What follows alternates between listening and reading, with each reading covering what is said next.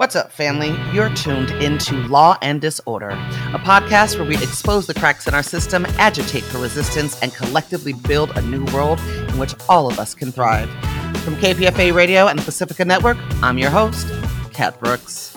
On today's show, Homer Venters, a physician and an epidemiologist, a nationally recognized leader in health and human rights in regard to people locked inside. The way mass incarceration is designed disproportionately involves people who are black, people who are brown-skinned. Those are people that are also being left out of or pushed aside in the vaccination efforts in communities. And so we really are set up to kind of turn the corner in a very bad direction via mass incarceration with this outbreak. From KPFA Radio and the Pacifica Network, I'm your host, Kat Brooks. Today, we're going to spend our time together looking at monkeypox, or MPV, and its impact on some of our most marginalized populations. We're going to start with MPV inside of America's 7,000 jails and prisons. We are joined this morning by Homer Venters, a physician and an epidemiologist, a nationally recognized leader in health and human rights in regard to people locked inside. He's the former chief medical officer of New York City jails and the author of Life and Death in Rikers Island. Good morning, Homer. Good morning, Kat. Thanks so much for having me. Thanks so much for coming on the show. Homer, talk about the conditions inside of our jails and prisons and why that makes the demographic in there particularly vulnerable to the spread of MPV. Yeah, I think that right now we're at the very beginning phases of this outbreak of monkeypox being reshaped, and unfortunately being reshaped by mass incarceration. And I say that because of the incredibly filthy and overcrowded conditions, especially in county jails and courthouse intake pens or holding pens, where people move in and out. They have forced skin-to-skin contact for prolonged periods of time.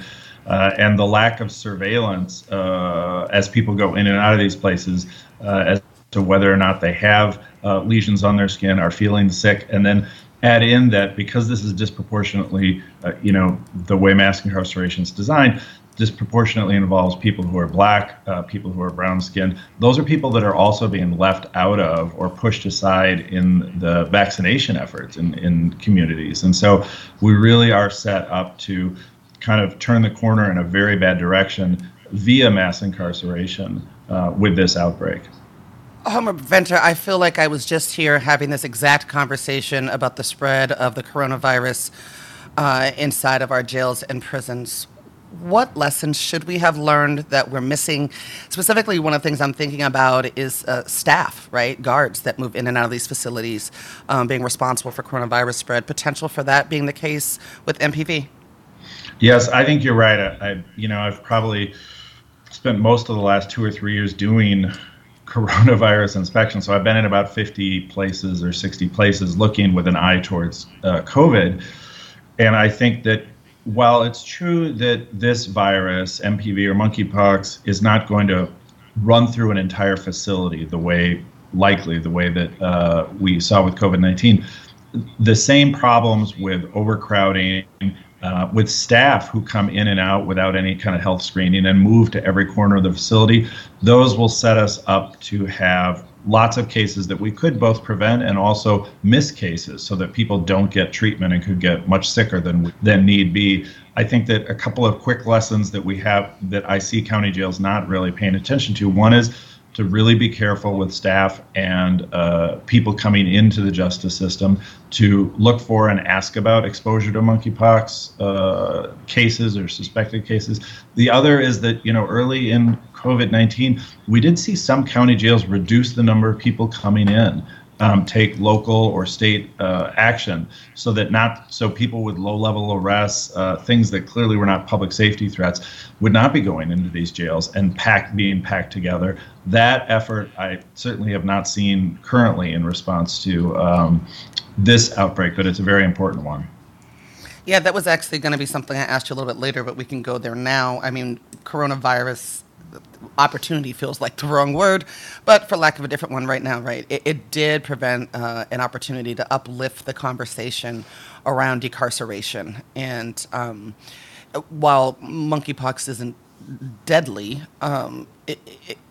it is incredibly uncomfortable and painful and a horrific experience. And I'm wondering, we haven't seen it, but are there opportunities to talk about decarceration now with MPV? Not just stopping people from going in, but getting people out. Yeah, I think that there are a couple of ways to approach this, and we all have spent, 2.5 years kind of thinking in this frame. One is obviously the way in and the incredibly crowded and packed courthouses and intake pens of county jails, and you'll see, I saw that two Fulton County staff, I'm not sure where, but in Georgia, are being evaluated for potential monkeypox. I think once you have cases in these areas, then courts may not, judges may not want to go, or they may be very reluctant. The kind of cleaning you have to do, that may provide some support for fewer people going in. I think that once people are inside, the thing that we never did very well with COVID is to find who are the people that are at highest risk of dying or getting very ill. I've struggled with this because inside, the facility administrators, the head doctors, the jailers, they know who these people are. They know who's immunocompromised. They know who has serious eczema. Those people, we did with some limited success, like in the ICE detention system, where I think there's a public safety frame that says nobody that doesn't needs to be detained, but we were able to push for release or extra reviews of people who are high risk. And so facilities should be thinking about who are the high risk people that we need to make sure get vaccinated if there are cases in the facility or cases in the county. But unfortunately, I think that most of the COVID efforts in this direction just kind of ended, and I just see increasing numbers of people all over the country coming back through the front door of the county jail. So it's very difficult. Another conversation that surfaced, Tomer Venter, as we were looking at the spread of coronavirus inside of jails and prisons, was the reluctance of folks who are locked up on the inside to report that they have symptoms or get help. And I want to walk through a couple of those reasons. One being copay. That inside of some of these facilities, folks are actually charged to receive medical services, and not so great medical services at that. Yeah, I think that copays just simply need to be eliminated. Any box you have where you've detained people against their will, whether it's a jail, a prison, juvenile detention setting, those places should not have copays. And what we saw early in COVID is pretty much every place would say, well, we'll waive the copay if it's related to COVID, symptoms. But then, as we all experienced, the symptoms that were linked to COVID-19 changed week by week, sometimes day by day. And so the places that I inspected or worked with staff to kind of like have a more effective response are places that just said, we're getting rid of the copay completely, because neither the jailers nor the medical staff are very good at thinking about, okay, is this symptom linked to this disease or not? And it all serves as a barrier. It's all there as a barrier. And it doesn't generate income. It's not a net income generator for any of these places usually. So eliminating the copay is an important thing to do, period, for the general health of people in detention. But certainly when there's an outbreak, it's an absolute necessity. Not a net income generator, then what is the reluctance or resistance to get rid of it? Yeah, I think that if you look at the amount of time, administrative time that goes into adjudicating grievances over people who, think that they've met the criteria for a waiving of copay and it didn't get waived, it's just, as everybody knows, who's kind of lived and experienced or worked in these settings, is completely arbitrary. There's a lot of arbitrariness. And so I think that one of the deep disconnects between patients behind bars and the health staff is that the health staff often feel like sick calls when people affirmatively report on their own a health problem, that they think that that's not valuable, or they think that in there is a lot of work that's not legitimate medical work. And so when I look at deaths that I would classify as jail or prison attributable deaths, those are deaths that really happen because of conditions behind bars, often it's that people are trying to report symptoms or problems that are ignored. And there, in the middle of that, is a deep belief that sick call is not sometimes legitimate. And copay is an important part of saying, let's keep a lot of people away. Let's not have them come to us all the time or so often with what we think of as not legitimate health problems. And then another reason, Homer, that folks don't report symptoms is because one of the default responses from jailers is then to shove people inside of solitary confinement, isolate them. Yeah, 100%. This is where anytime we try and address a health problem with law enforcement or criminal justice response, we fail. And it's harder and it's more costly. And so behind bars, this was the default, was to put people into isolation wings. By August of 2020, the CDC had come out with some kind of very muted language about the response for medical isolation to COVID shouldn't be punitive. Well, it was 100% punitive, and punitive in ways that, I think the doctors and nurses and certainly the CDC didn't think about because they didn't talk to incarcerated people. So the loss of contact with your family, the loss of phone privileges, the disconnect from your property, from your personal effects, all of those things were pretty routine for people who were going into COVID medical isolation. And it was only there were a few places I inspected where they tried to work for a less punitive approach. So, for instance, if there's a unit that used to be a SEG unit that has cells, if it's full of people with COVID, you don't need to lock those doors. But almost every place would, so you're locked in for the whole day. Allowing people to have their property with them, giving them phone access, things like that. Those were important kind of humane efforts that most places did not make. And then even if someone goes through the process of asking for and receiving medical help inside of a prison or jail, what is the quality of care that someone incarcerated can expect to receive? I mean, we've got a vaccine shortage and a TPUX, I don't know if we call it a shortage or a log jam on the outside. How does that play out inside? Yeah, I think that, first I would say it's variable. I think that there are some correctional health services or carceral health services that make an effort to provide what I would think of as a community standard of care. But I think overall, we've built this system, this big network of healthcare systems in our country to be substandard because the CDC and our state departments of health they're completely AWOL when it comes to looking at the quality of this care. So the quality of the care we get is the quality that a jailer, like a sheriff or a Department of Corrections, says is okay. And so that's pretty low.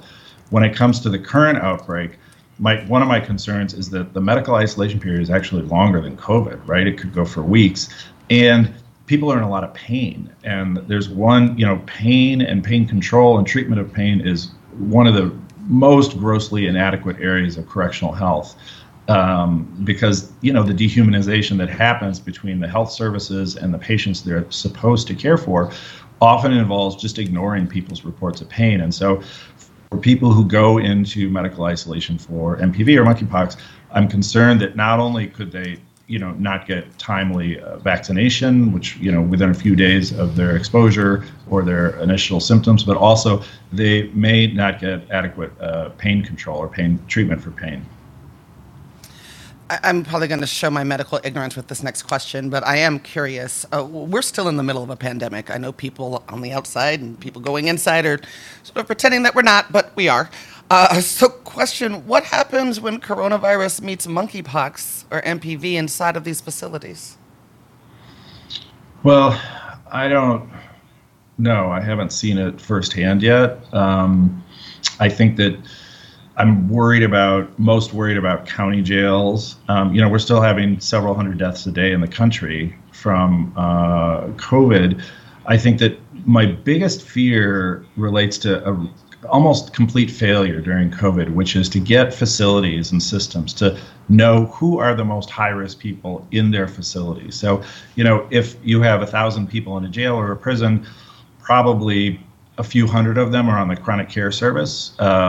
But then of those, there are probably a smaller number. Out of 1,000, you might have 100 or 200 that have multiple risk factors that put you at risk really for dying if you get infection. And that ability to kind of risk stratify, to think about who are the people we're most worried about, was crucial for COVID, was a failure in COVID pretty consistently. And now with monkeypox, if you think about who's eligible for vaccination today, we worry a lot about people who have immune compromise, who have serious inflammatory skin conditions, women who are pregnant, things like that.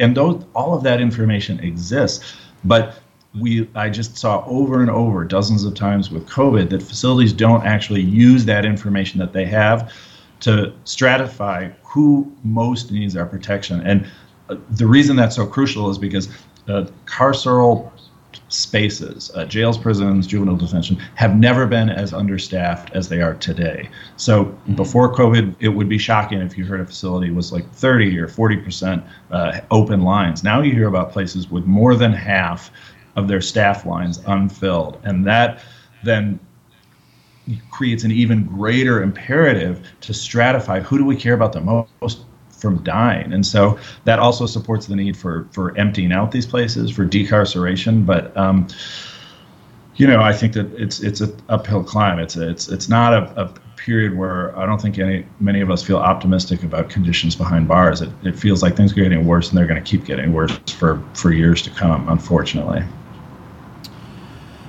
You spent 9 years at Rikers Island as a healthcare professional, and while you were there, you created something you mentioned a little earlier in our interview, a statistical category called jail attributable deaths. I'd like you to define that. You said a little bit about it inside of the context of MPV, but if you could expand.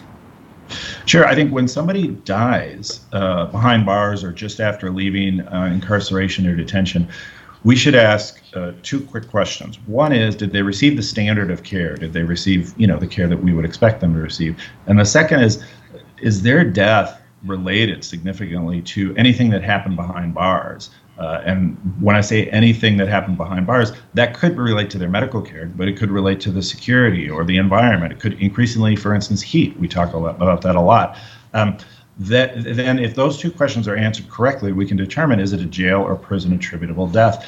And this, for me, is kind of at the core of what I think is most important, at least for me, to do, which is to start correctly assigning and measuring the health risks of incarceration. I think that we have a part of our country that knows incarceration, that says, yeah, of course, it's very dangerous, so let's just agree to that. We have another part of our country that thinks that incarceration is something else, that the rules get followed. And, the CDC and our state departments of health are completely absent from this task of measuring the true health risks of these places, the health risks that these places confer to people, to humans that go into them.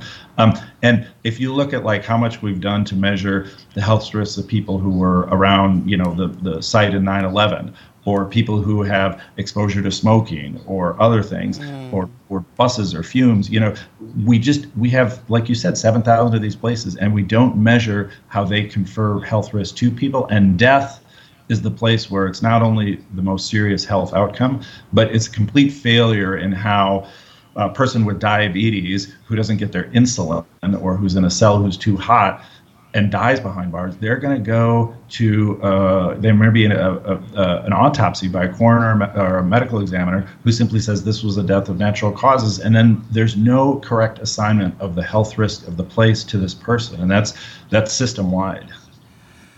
Hummer Venter, I outside of doing this show, I work in the field of addressing state-sponsored violence, and something that strikes me often is that public ire can be raised when we are talking about the state, law enforcement, killing people outside of prison walls and jail walls. But when we are talking about folks inside of jails and prisons, people like DeJuan Armstrong at Santa Rita Jail, I have found as an organizer it incredibly difficult to get people to pay attention, to get angry, to demand accountability. Our county jail out here has killed over 40 people in 14 years. Right? To me, that the thousands of people should be surrounding it, trying to shut it down. But have found it very difficult to get people's hackles up. From where you sit, your perch, why do you think that is?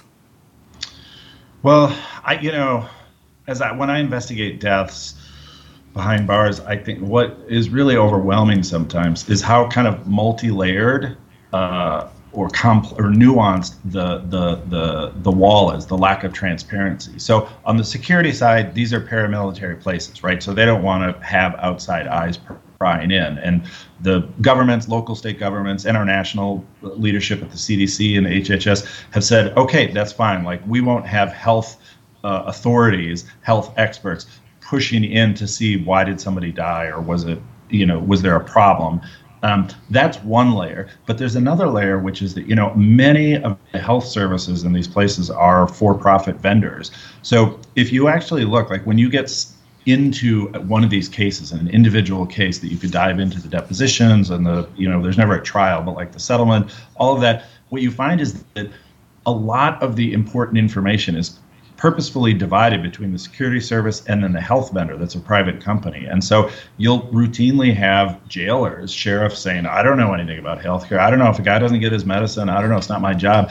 They then have a contract with a for-profit vendor that then has different legal protections and different efforts to kind of keep their information hidden from outside eyes. And what it does is this bifurcation creates a very complex and difficult path to get to the truth of what actually happened. And when you don't have the most sophisticated public health groups like the CDC and State Department's health that do look at these kind of things in nursing homes or in schools or wherever, when they're not involved, then it's just through litigation, and it makes it very hard to know what's happening. And I think the part that also is true is that in the public domain, there's a mythology and that it doesn't matter, or that these things just reflect sick people getting what's coming to them, and that is a horrible feature of our culture. But I think that the acceptance of our State Department's health and the CDC to not wade into those waters is really one of the most profound examples of racism in health that we have today. Homer Venters, we are going to have to leave it there. I want to thank you so much, not only for your work, but for coming on the show today. Hopefully we'll have you back soon as we continue to track this in our jails and prisons. Thank you. It's a thrill to connect with you, Kat. Thank you so much. Homer Venters is a physician, an epidemiologist, and a nationally recognized leader in health and human rights. He is the former chief medical officer of New York City jails and also the author of Life and Death in Rikers Island. You've been listening to Law and Disorder, a podcast where we expose the cracks in our system, agitate for resistance, and collectively build a new world for all of us to thrive in. That's it for this episode, fam. Law and Disorder is produced at KPFA. That's listener-supported radio on the Pacifica Network. The show is produced by Jesse Strauss and hosted by me, Kat Brooks. Our theme music was composed by Steve Raskin of Fort Knox 5. If you like what you heard, please follow us on social media at Law and Dis and subscribe wherever you listen to podcasts. You can also find our content live at 8 a.m. weekdays on KPFA. That's 94.1 FM in the Bay Area. Our show and all of KPFA's programming is funded exclusively by listeners. If you're in a position to support us, please donate today at kpfa.org. Take care of yourself and take care of each other. Remember, we all we got.